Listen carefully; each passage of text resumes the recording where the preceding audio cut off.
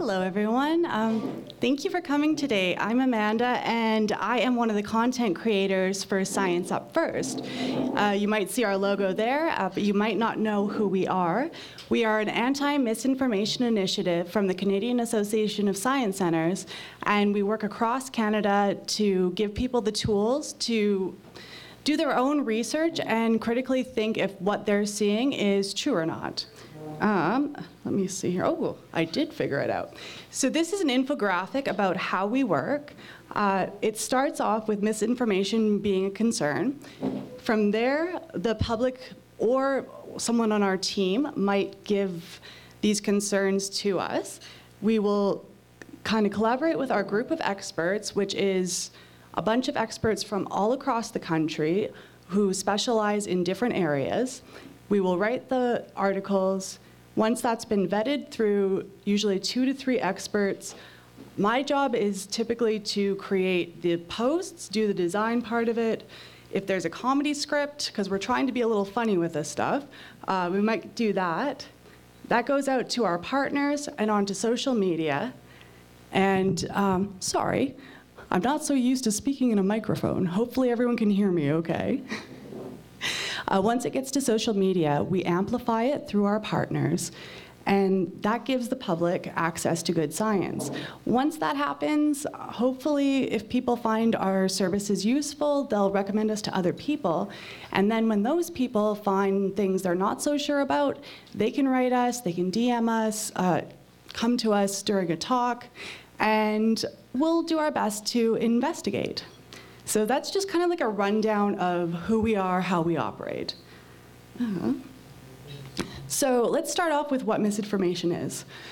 At ScienceUpFirst, we tend to use the umbrella term misinformation, mostly because it comes in good faith.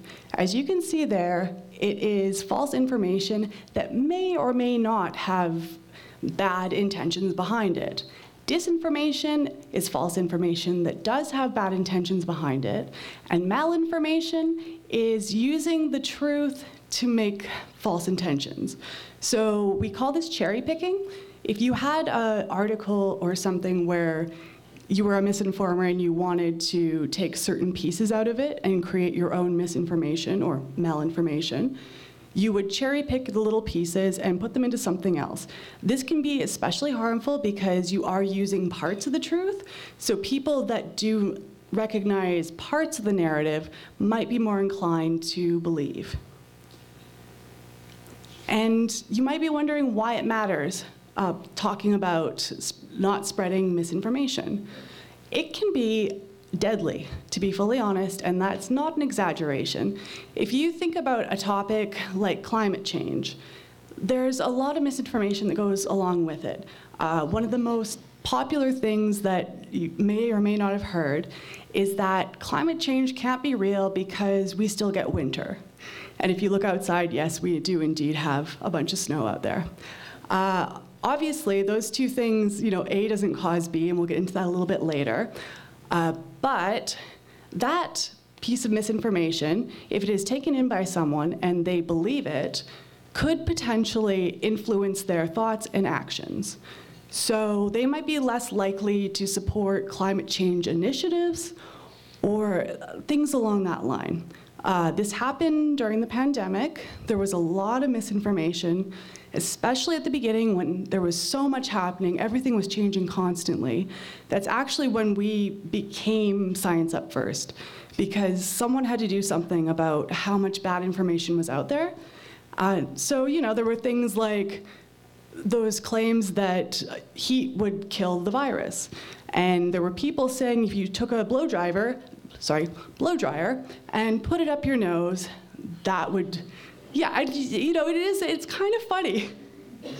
Now, we're like, okay, but there were probably people that believed that, and because of those things, it caused them to ignore scientifically proven methods for containing a virus, right? So like masking, social distancing, hand washing, all these practices that have had thorough scientific testing, and we know do actually work. So that is Maybe some very extreme examples. Obviously, not every time you share misinformation it's going to have those consequences, but it can be a pretty serious thing.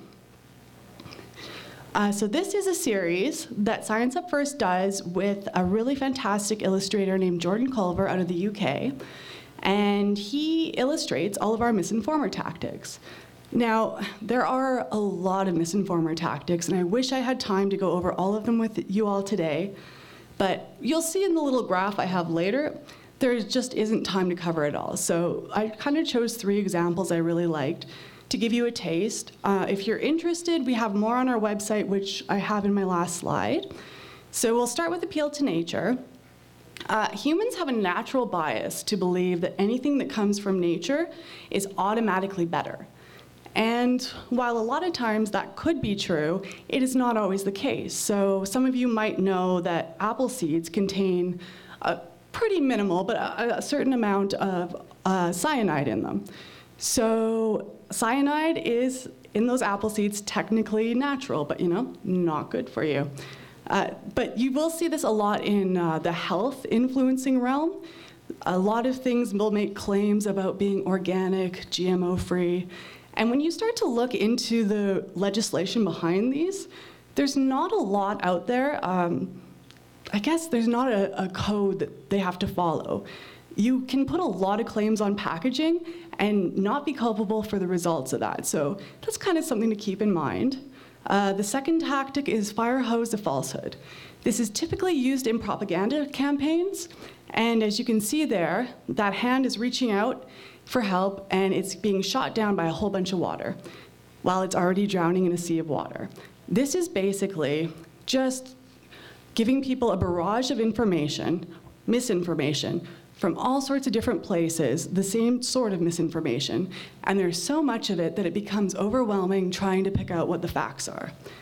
So this, some good tactics to sort of protect yourself against this. If you see like blatant misinformation on social media, report it, and just trying to, if you see a lot of things coming from different sources, but it just doesn't sit right with you, then just do a bit of research. Just go a little bit further with it and see if these claims actually do have any sort of backing to them. We'll get into the kind of methods for that in a little bit here. The third one is one of my favorite illustrations, and it's the causal fallacy. This is the idea that A equals B. So the rooster crows, and because the rooster crows, the sun comes up. And I think that, I think you guys understand. But the interesting thing about the human brain is we try really hard to connect the dots. So a lot of times, and like I put up there, we're all susceptible to misinformation at various points in our lives. My team is definitely not exempt from it, and we have a good laugh sometimes about the misinformation that we might share with each other. They'd be like, wait a second, I did not check my sources on that. So yeah, there are a lot of shortcuts our brains take. So if you do get kind of tricked by a piece of misinformation, it's not always this obvious, so don't feel bad about that. So one of the people I really like that works in this field is Sander van der Linden. He is a professor at Cambridge and writes some really fantastic books about misinformation. He has listed these 6 degrees of manipulation, and basically these are 6 different, I don't really want to call them tactics, 6 different approaches, I guess. Maybe that's kind of the same word, but 6 different things you can look for when you're looking at a piece of media to kind of analyze if it might be misinformation. You start with the emotional. You really want to see if an article is using emotional language, because it can appeal to a part of us that's not so logical. As most people know, if you're kind of in a rage or if you're a bit scared, you're probably not thinking with your most logical self. So that is often exploited in misinformation to make people act without thinking. Impersonation is the second one, and that could be impersonating an expert or impersonating an organization, depending on how it's done. So there are a lot of people out there that might seem like experts, but when you do a background check on them, they have no background in what they're speaking about. They're sometimes just like I guess you would say a bad actor, someone that's put up in a suit and made to look credible to speak half-truths or non-truths. To impersonate an organization, what often happens is, let's say there was a science misinformation organization, and they wanted to get traction, and so they got their website together, and they studied NASA, and they said, okay, well, NASA's using these colors, these fonts, these symbols, they write in this style, and they can get really intricate in how they mirror a reputable source. And so they might impersonate that, and because you're looking at that and maybe you've seen the NASA website, our brains aren't as critical because there is something there we recognize. So that can be a pretty bad one. Polarization, I'm sure you're very familiar with this, just kind of dividing people into two sides, because when people are fighting, they don't have time to come together and have a conversation and hear what each other has to say. So that one is often used in politics. I mean, these are used often in politics, but in a lot of other places as well. Anytime that there's a slant to an article and it seems like they're trying to divide people, ask yourself why that is. Trolling, I'm sure most people have seen a post and then made the terrible mistake of reading the comments, right? The comments are usually a place where nothing good happens, and that's because there are things called troll farms. I only recently learned about this. It is just hundreds of human beings going on to all these controversial topics on these posts and making very inflammatory comments, trolling for people that they can get kind of just, a little bit confused, angry, emotional. So if you start to see someone that's like saying some real controversial things in the comments, they might not even be a real person. They probably don't even care about that topic. They're probably being paid to do this. Conspiracy, that is, like conspiracy theories. We're probably all familiar with things like the flat earth theory, that there's a certain point where you will just drop off the side of the earth because it is in fact not round. And there are like a lot of other ones, and sometimes, occasionally, a conspiracy theory can prove to be true, like Watergate. But more often than not, it is just not. There's often a narrative of bad actors in these shadow organizations that are controlling everything, and the appeal of it is if you're feeling scared and you're feeling out of control, and I mean, the last few years, it's been pretty scary. So if you're kind of desperate to have something to blame or some reason for it, then it is so easy to just grab onto these, right? And the very last one is discrediting. That one we see all the time in politics.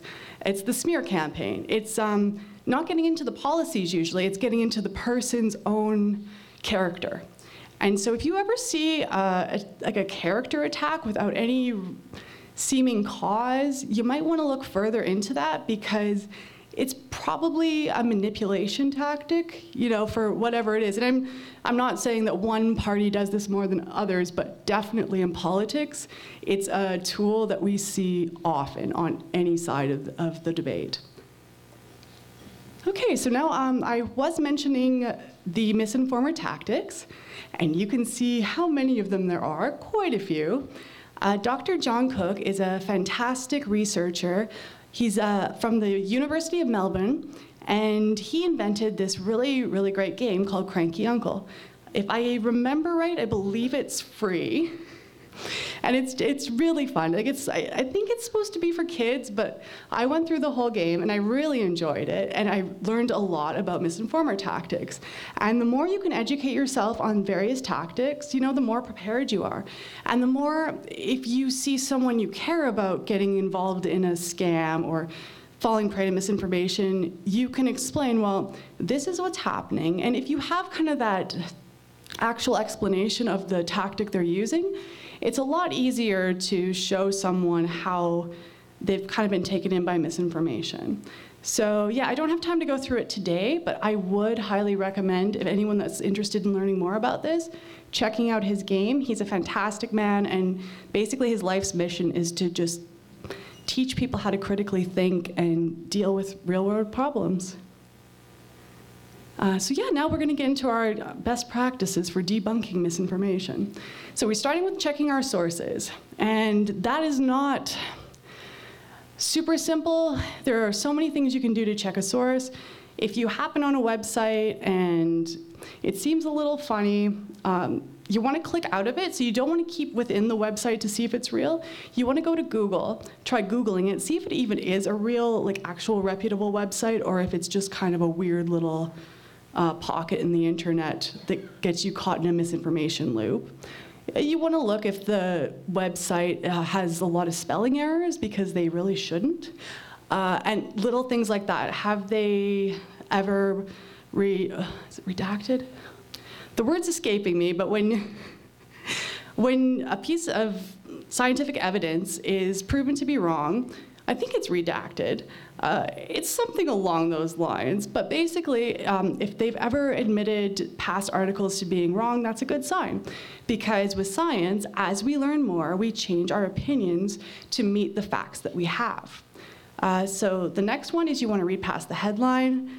This is like applying the emotional rule. Usually not always, but a lot of times, the headlines in misinformation can be very big, very bold. They're clickbait, essentially. And if you find a title that seems a bit sensational, maybe look a little further into that and see what the article actually says. You want to research the author, because it's sort of the impersonation thing. They can have people playing experts who don't necessarily know what is actually happening.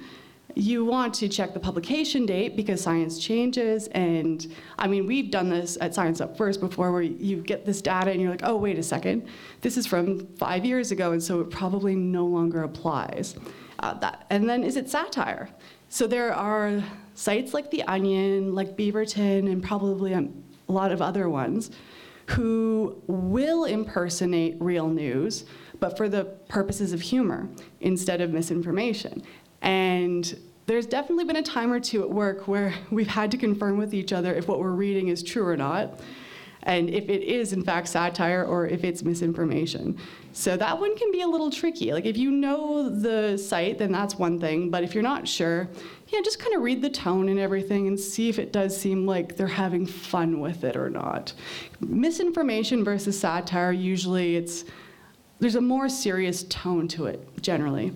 And then you have to check your personal biases, which we all have, because sometimes when you don't mean to, you do end up making decisions in a way based on, past experiences and beliefs. Especially if you're reading something about a topic where you do have a very strong opinion, that's probably the time when it's best to question yourself, because it's the easiest to fall into the trap of just accepting those facts as true. You want to check photos on a search engine to see if they've been altered. This one has kind of like a secondary part now as AI, or artificial intelligence, starts to make pictures better than any of us could possibly make. So now it's getting harder to tell, but with photos on Google, I don't have the instructions, but if you Google on Google, reverse image search, you can take any photo and you can find out the exact source of that photo. So you can see if it's been photoshopped, you can see if it's been cherry-picked, and just a lot of other things. And then you want to consult a fact-checking website. You can always, if you're not sure, like I mentioned before, send us a message at ScienceUpFirst, and we are happy to investigate things. There are quite a few fact-checking websites out there. We're still putting together our resource list for it, so we don't have it on our website yet. Snopes is pretty good, but it's not foolproof. And honestly, I would never fully trust any fact-checking website either, because anything could happen. So it's a good place to kind of get a start, but also consider some of these other things while you're doing your research.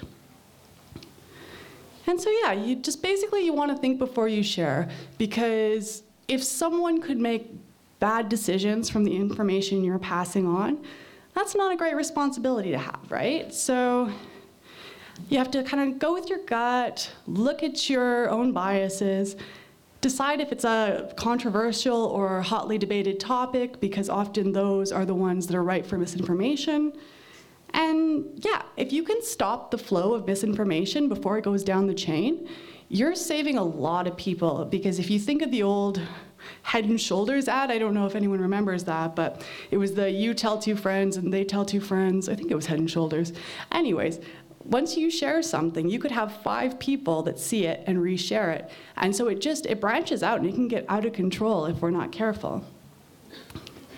And so the last part of my talk is something that we really think is important at Science Up First, and that is having conversations with the people you care about. It can be really hard, and I'm sure we've all been in those positions where you have that loved one that you just can't get them to see your point. And to be fair, they probably can't get you to see their point either, so you've got the kind of this gridlock on it. So you want to do a few things if you're going to try to have any conversations with people you care about.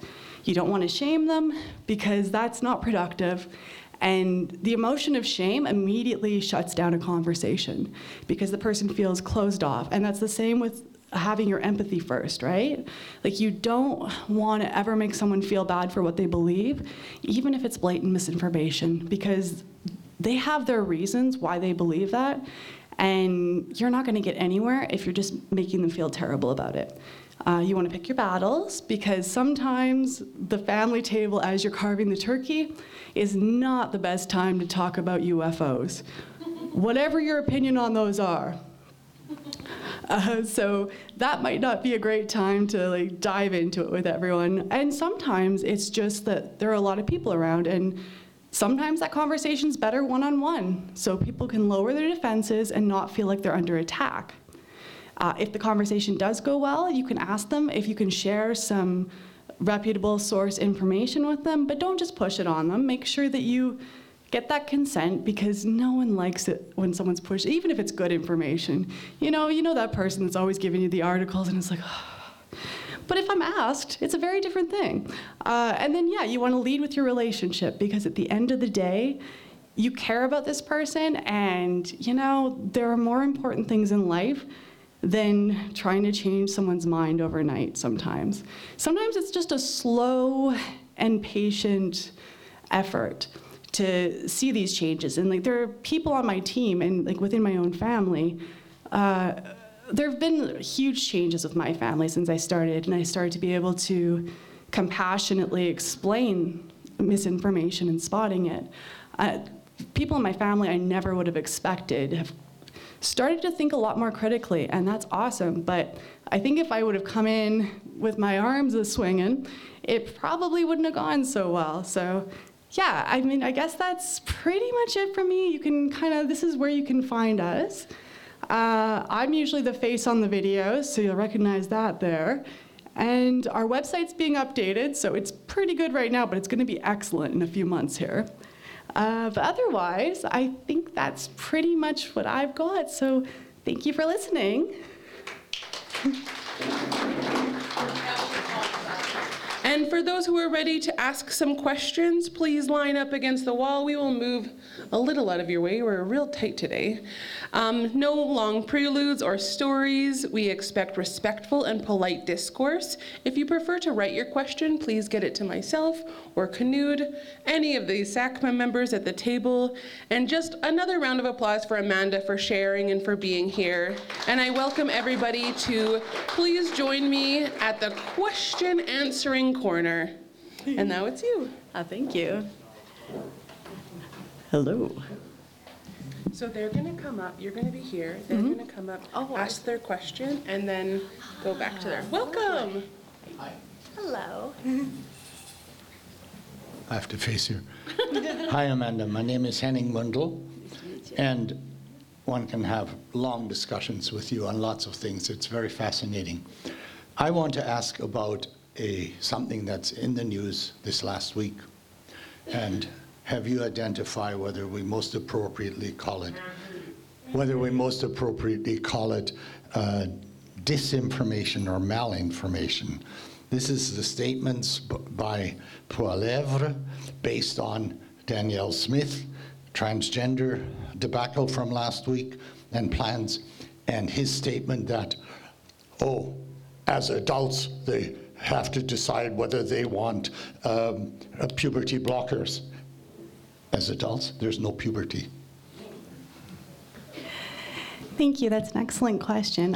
So yeah, we have been resharing a lot of our gender-affirming care articles, sort of in response to everything that's been happening this week. It's an area that we really deeply care about at ScienceUpFirst. But yeah, we haven't actually directly addressed that comment yet. There have been a lot of other similar sorts of misinformation we've seen in regards to that area. But I can definitely pass that on to our expert vetters to kind of dig a little deeper in it, because unfortunately, especially gender-affirming care is an area that is ripe with information, and it's heartbreaking because, I mean, you've all seen what can happen when malinformation or disinformation gets out there and affects a certain group of already I guess, disadvantaged individuals in the way that they've been treated in the last few weeks. Thank you. Hi, Terry. Hi. Terry Shellington is my name, and I appreciate your comments and your encyclopedic unpacking of malinformation, or whichever the term is. I just want to make an observation and have you respond to it, but it seems to me that one of the things we're facing is the fire hose strategy. I think about the stolen election theory in the States, in which it's been repeated so many times that the election was stolen that many Republicans who follow Fox News, for example, are overwhelmed by it, I think. And I think the same thing applies to the transgender discussion that Premier Smith is proposing, that there's such a feeling out there that transgender people are a threat to Western civilization and the root of much evil, that it's hard to unpack for some people that this may be just fire hose strategy. Thank you for that. Yeah, I think it's been so interesting because, well, we're scientists, and I mean, there are these gender variations in nature, and often the argument is it's against nature, but if you look at how there are so many variations in so many other species, this is a natural way of being. And so, yeah, I would say definitely a lot of our political, I'm not allowed to speak politically, but in politics, oftentimes, yes, that is very much a big tactic that is used, is the firehood, false information. So I think being aware of that is a really great start, because then you can start to critically think and use these other tools to figure out what the actual truth is and who benefits from the misinformation, which is something I forgot to mention earlier.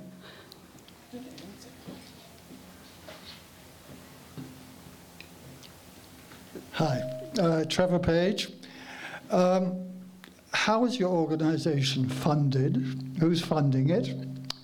What do you think about government regulation so we actually get the truth out there, not misinformation? And since we seem to use these instead of body language when we converse, what's your take on that? Ooh.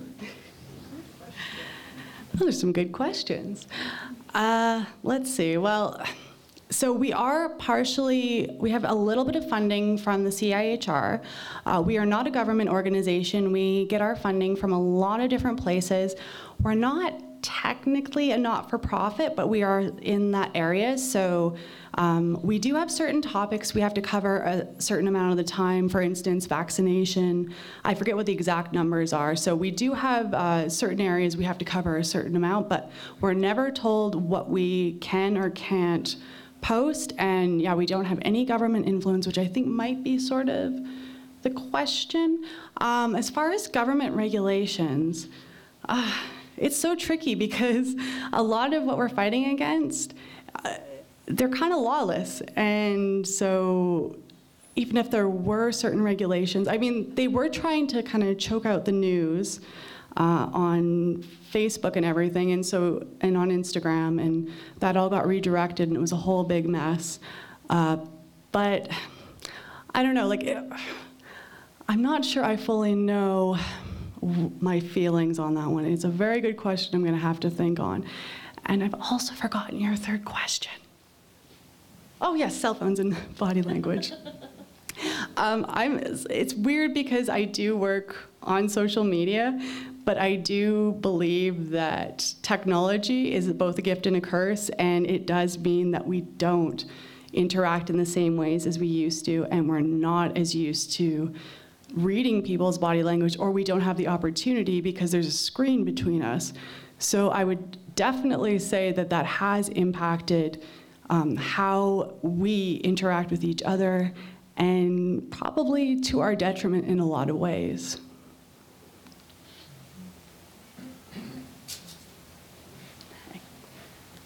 Laurie Schultz. Follow up to one of Trevor's questions of one of your fundraisers or funders.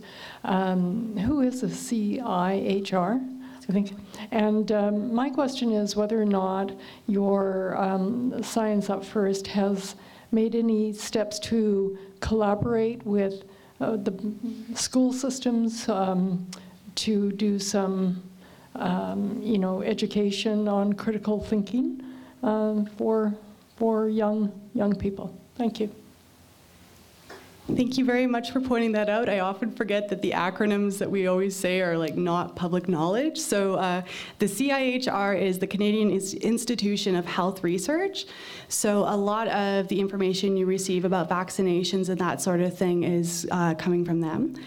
And then in the second part of the question, that is actually one of our missions we're working on right now, is to prepare educational packages for school-age children as well as in the universities.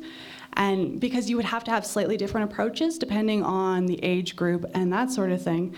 So yeah, we really do want to get into that hopefully this year. If not, it's definitely on our mission for next year, fingers crossed.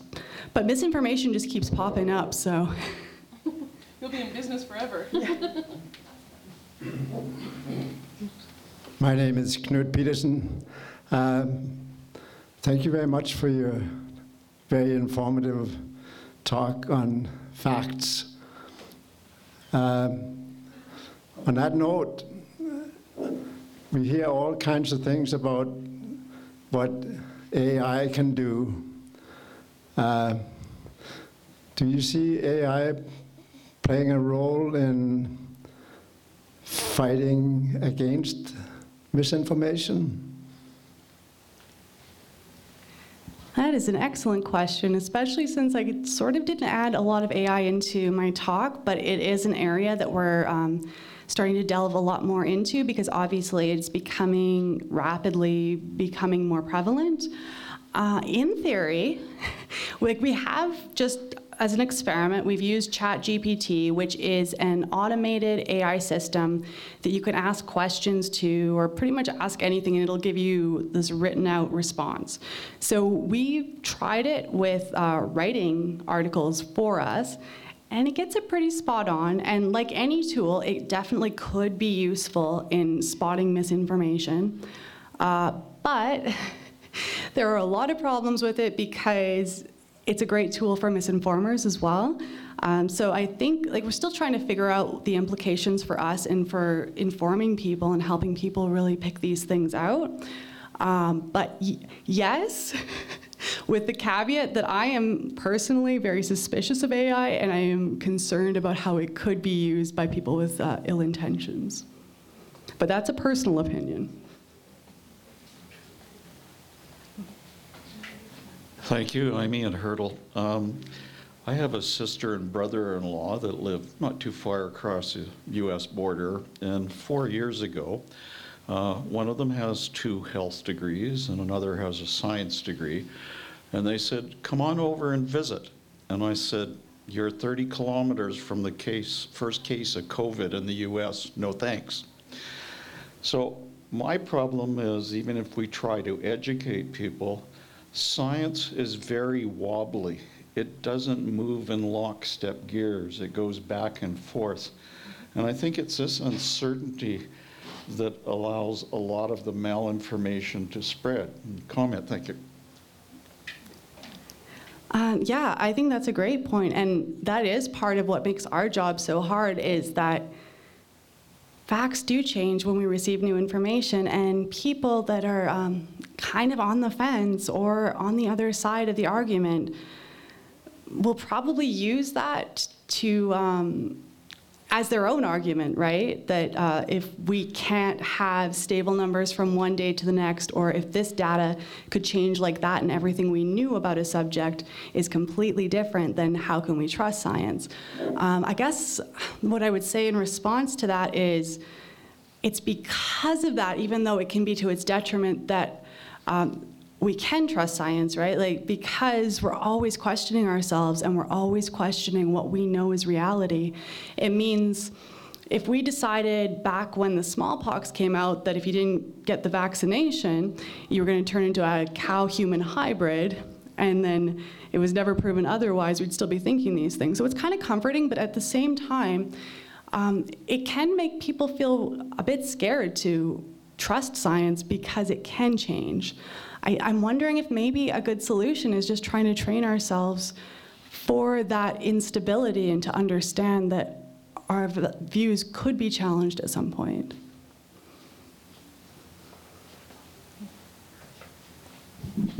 Thank you, Amanda, for lots of good information. I'm Mary Shillington, and I want you to talk about emotions and values, because it seems to me around the whole vaccine thing for COVID and for other things like that, the emotions and the values of my own freedom and that kind of stuff really affected how people responded to that. So could you comment on that?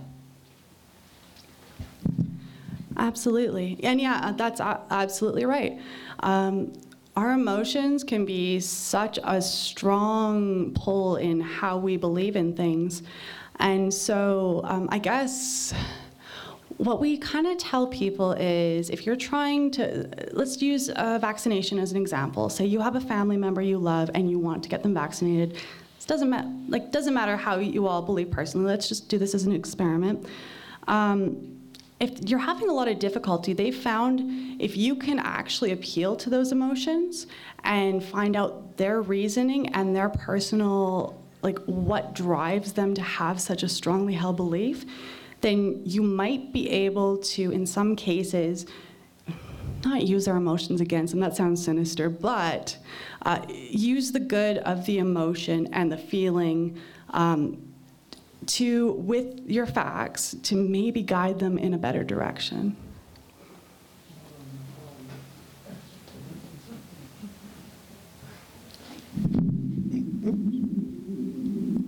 Hi, Ken Sears.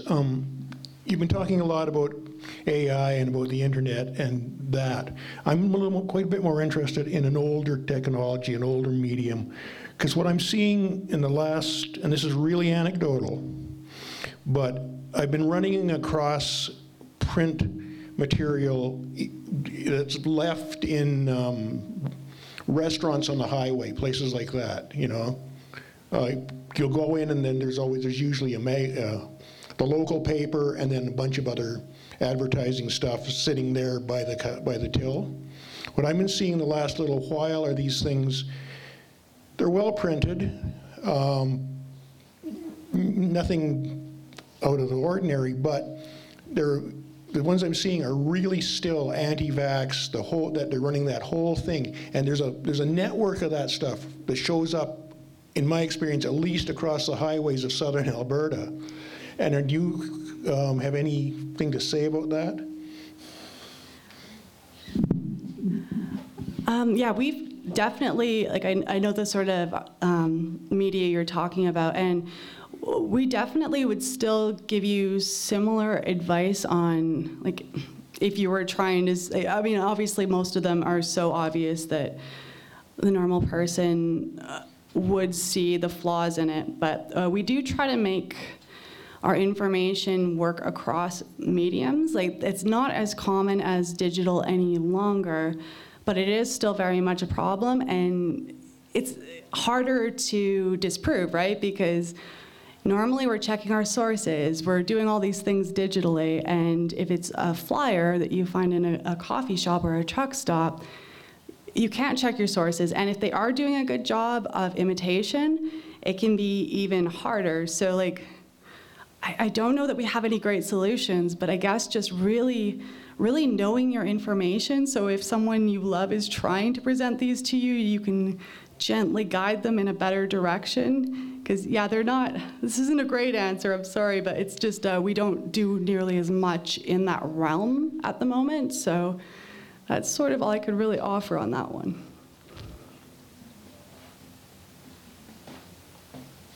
Hi, Leona Jacobs. So I guess my question is for you to perhaps speak to the issue of gaslighting, because I feel that that's one of the things that get people turned around and perhaps not being settled to do the sort of 6-step or 5-step process. So. Well, the term gaslighting, which for anyone who's not familiar is basically when someone tries to prove to you that the reality you're understanding is not right. Typically, it's often used in abusive relationships, but it can be used in a lot of arenas to cause the person to doubt themselves. And I mean, it's a terrible tactic. And I don't know that we really have actually ever covered it properly. But it is a good point that there are obviously going to be occasions where and it might not even be through gaslighting, but there are going to be a bunch of different occasions where you don't have the time to stop and critically analyze everything. And I think in those instances, like say that happened to you and then you realize after the fact that that's not right, you just have to give yourself compassion, because misinformers are so good at what they do and they are so slick, and some of them, like, we can't tell them apart. So I think, yeah, like, tactics like that are awful, but if you do find that you've gotten sucked up in something like this, just self-compassion is the most important thing.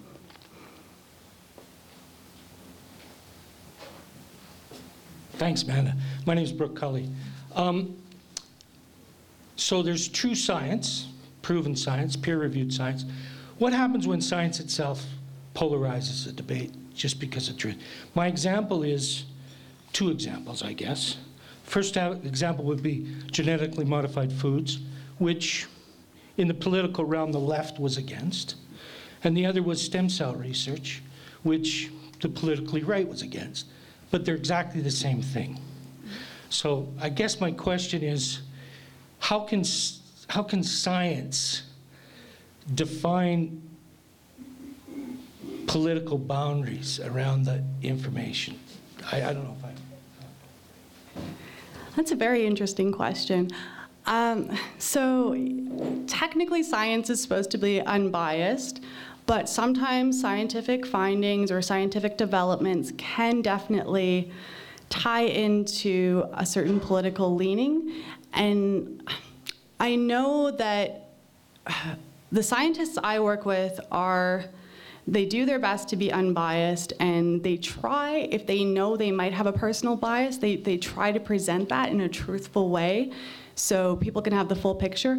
It doesn't always happen, and I'm not saying every scientist is honest, because we've all seen the mad scientist in the movies, and yeah, but yeah, I think that science tries real hard to stay out of politics and sometimes gets dragged in, but it's sort of not where it belongs, because I feel like one should be based entirely on facts, but then some of those facts could influence people's personal feelings.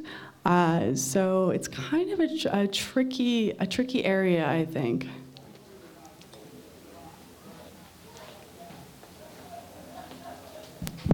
Hi, David Major. I have a bit of a personal question for you. What are the sources of information that are available to you that your first instinct is to trust? And only after a great deal of thought would you say, I really need to question that, because it's, I mean, if, well, answer that question. I love that one, especially since I'm not a scientist by nature. When I started at ScienceUpFirst, like, I'm a comedian and an artist. And I just got really lucky to find my dream job because I love everyone there so much. But that means when I started there, I wasn't checking my sources, and I wasn't doing good research, and I was believing a lot of things that were not true. I don't actually know, now that I've been so altered by ScienceUpFirst, if I trust anything fully. I would say from what I've seen, I do believe if something comes from the CIHR, it's going to be to the best of their knowledge. I don't think it's flawless. And they do try to, so if anyone's forgotten, that's the Canadian Institution of Health Research. They will typically tell us if they're giving us information that they don't fully understand yet. And so I like sources that do admit what they don't know. And so for me, if I'm seeing someone out there that's like claiming they have all the answers and they don't really seem to, or they seem a little bit like a snake oil salesperson, that's gonna make me question. But yeah, now that I work for ScienceUpFirst, I trust very few people.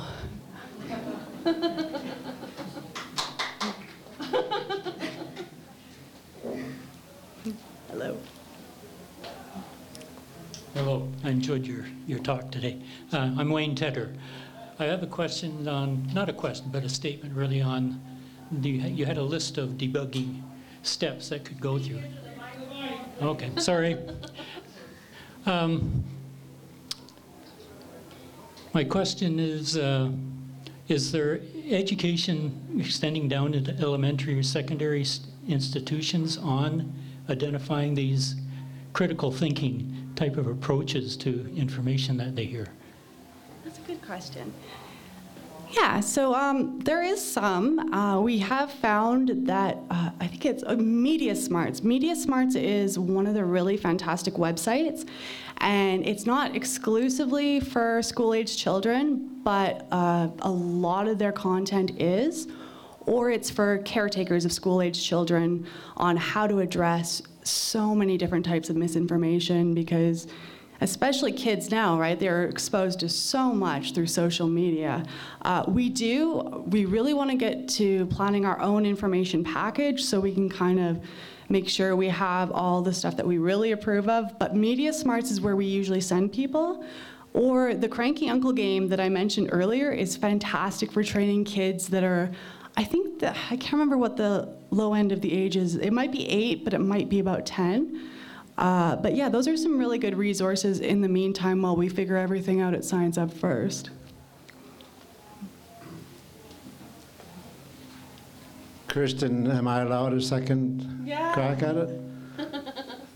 My question relates to all the trolls that surf the internet. Are you aware of any of them being paid by groups or political parties? Anyone in particular? Have you come across any examples of people actually getting paid to spread that crap? That is another excellent question. I personally haven't heard of any political parties or anyone that has any affiliations with troll farms, but trolling is so bad that we have 2 people on our staff whose sole job it is to deal with trolls. And I did learn through them that the troll farms do pay large numbers of people for, various, whoever it's in their best interest to spread this sort of stuff. So yes, people are paid to do this, but I'm not sure by whom. Same, number 2. Henning Mundel again. Yes, I am. And it relates to misinformation through, you say, impersonation, perhaps those people posing against experts may be expert in another area, but not the area that they're touted to be experts in, so we probably should properly call them charlatans as far as that goes. But in many cases, such people that are impersonating or providing information are maybe only providing partial information, and in many cases, that partial information by itself may be quite true, but it gives misinformation if we think that's the whole. Yeah, that's a really great point. So that's another kind of cherry-picking example right there, is just choosing what you want and throwing the rest away. It's why some science communicators, if you see them on social media, will try to get all of their information into like 1 to 2 slides. It's terrible for reading, but it does mean that people can cherry pick a lot less. But it's a huge problem, and it's definitely, like, that falls under the malinformation kind of area, and it is definitely a tactic that a lot of misinformers use. Thank you so much, Amanda. Could I get another round of applause for our incredible speaker today? Thank you for being here. Thank you for sharing with all of us about misinformation in the digital age. I just want to remind everyone, next week is Kennyism, Jason Kenney's Pursuit of Power. And before we put all of our coats on, I would like to invite Amanda up to just give us a small takeaway as we go about our days and enjoy the beautiful winter. Thank you, Kristen. Well, first of all, I would really like to thank everyone, because this is the first time I've ever done my own anti-misinformation talk. I do all the other stuff at ScienceUpFirst, but I really wanted to try this out, and you have all been fantastic. Yay! Thank you. Basically, we try really hard at ScienceUpFirst to be compassionate with ourselves and with everyone else, to try to come from a place of believing that most people that share misinformation or quote misinformation, they don't have bad intentions. Most people, they just get caught up in it. So I guess really listen to your guts, be nice to everybody, and yeah, kind of bone up on how you can spot when something is not true. Thank you. You did it. 10 out of 10.